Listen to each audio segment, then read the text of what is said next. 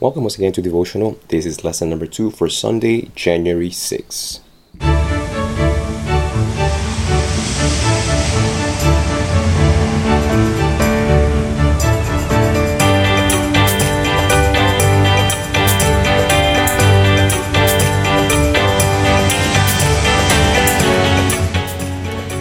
I love the sound of the waves. Sorry. Actually, those are generics. I went actually to the beach in Luquillo and I recorded 2 sets of waves, and I'm going to be incorporating those sounds once I go back home. I don't have time to do all of that editing right now. I want to spend time recording the actual content. And this lesson is beautiful as we began to look at yesterday on Sabbath afternoon's lesson. Jesus cares for us deeply, and His watch care is what keeps us shining. There are times that you may not feel like praying, but the Spirit of God will speak to your heart, bring impressions, bring memories, bring desires that we cannot produce within ourselves, but we can certainly respond to, because Jesus wants you to shine. And that's how this week begins. And this week we see some of the things that we can experience in life to try to put out that light, like that song that we looked at yesterday, right? This little light of mine, I'm going to let it shine. Jesus is that light, and Him in me is what causes me to shine. So Satan certainly tries to use all sorts of experiences to distract us and discourage us from abiding in Jesus. And today is entitled On Patmos, which might as well be written or entitled On Alcatraz, or jail, prison. John was ultimately sent to prison. And actually, because we think on Patmos, the island of Patmos in the Mediterranean Sea, you may have some ideas that are not quite accurate. And the lesson, I'm just going to read a few sentences, says this: early Christian authors living relatively close to the time of the writing of the book of Revelation state unanimously that Roman authorities had banished John to Patmos because of his faithfulness to the gospel. On Patmos, the aged apostle surely endured all the hardships of Roman imprisonment. He probably was treated as a criminal, chained in fetters, given insufficient food, and forced to perform hard labor under the lash of the whip of merciless Roman guards. So John was not sent to a prison and just allowed to, write a book. He was from sun up to sundown, woken up with harshness and severity, probably maybe skip breakfast, and if it was breakfast, it was moldy bread. Rome is not going to invest money in trying to provide a nourishing meal for prisoners, especially not prisoners like John. So when he was in the island of Patmos, he was old, and yet he would be thinking, wow, this is how I'm going to end my journey. This is how my life story ends. He could have focused on that. He could have focused on being in jail, being in prison. But every day, John did something to keep himself focused on Jesus, the light of the world, the light of his life. So that even it was on Patmos, the darkest time of his life, the loneliest time of his life, in which he received the most glorious revelations of Jesus. It makes me think of another part of the Bible that will bring some practical applications for you and I today. I'm thinking about the gospel. What is a gospel? Still about Jesus. Acts chapter 16, verse 25. It says, "But at midnight, Paul and Silas were praying and singing hymns to God, and the prisoners were listening to them." They were placed in the deepest part of this prison. And of course, you and I need to remove from our minds our prison system. I mean, we think, man, I would never want to end up in jail, and you should. But should you ever end up in our jails, you are giving clean clothes, you are giving a clean room, you got to keep it clean, but you get it clean.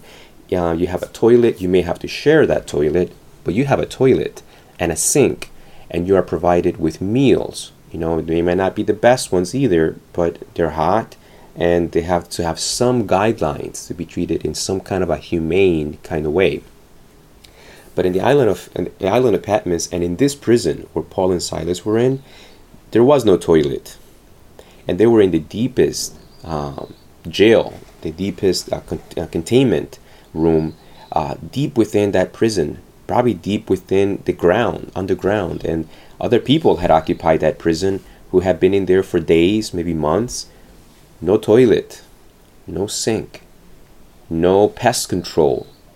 And they're in fetters. And the smell and the stankiness, the stagnant lack of fresh air, the mold, moisture. Of course, I mean, I've been to public restrooms in other parts of the world that do not see or have not experienced Clorox for months. And the smell is pungent, it's penetrating. I don't know how often they may have cleaned these prisons. I mean, you want to punish, and part of the punishment is the experience of being in prison.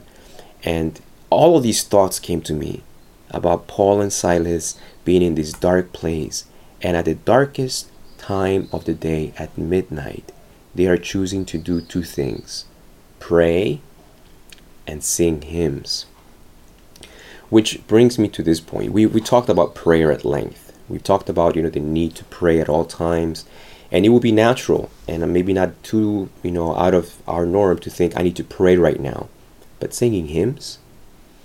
There is a psalm that says that the Lord inhabits the praises of Israel. God makes his presence manifest in special ways when his people willingly choose to sing hymns of praise to him in spite of hard circumstances. Burst out in song to him. And Paul and Silas are not singing, woe is me, I hope this gives me a bigger mansion in heaven. They're not singing, there is no hymns like that, by the way. They're probably singing, thank you for sending your son Jesus. Thank you that we have hope. Thank you that we are counted worthy to endure this persecution for you. Please give us grace, give us boldness, that we can shine for you.